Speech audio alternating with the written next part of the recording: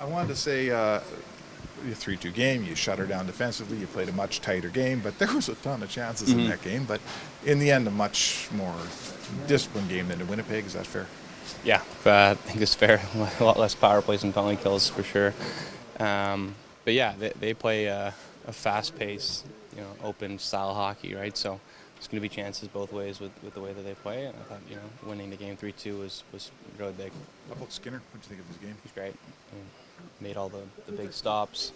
Kept us in the game. Played great. Just last one for me. The way you guys play, you're going to give chances up. Like, that's just your style. You're probably not the 95 Devils.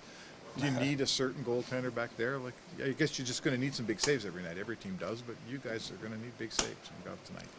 Yeah, I think any team that goes on and wins the Stanley Cup as a goalie, that's making saves, and right, you don't win if you don't. And Stu played great tonight, and it was awesome, right? So that's it's a huge part of our team, obviously, and yeah, he played great. When it comes to, Jay was talking this morning about you almost get numbed to watching what Connor McDavid's capable of doing, and then you still realize how good he is. Mm-hmm.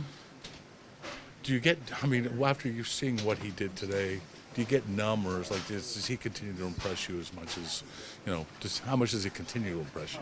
Yeah, he's the best player in the world, and he's pushing his own boundaries and personal bests and those categories. So, yeah, he's driving the bus. He's been driving the bus for a long time, and continues to push himself to get better. When it's a 2-2 game, are you almost just expecting he's going to make a play there? Yeah.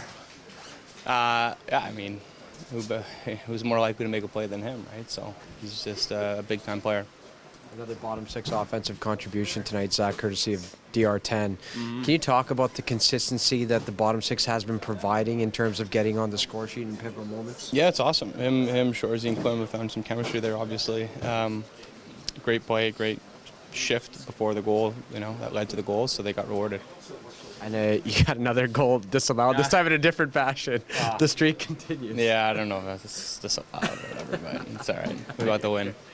Hi, it's Shauna, and I might be a bad parent because my kids think French fries are vegetables. Hey, it's Ryan, and I might be a bad parent because I went out for wings when my wife was in the hospital after giving birth. Johnny here. I might be a bad parent because in my house, the tooth fairy gives pocket change. But we're not alone. Len emailed us and said his 6-year-old daughter's Tarzan moment going from love seat to lazy boy by curtains made him more proud than any dance recital. And Andy left his 2-year-old at the rink. All right, guys, I'm sure we're not alone. Like Andy's kid.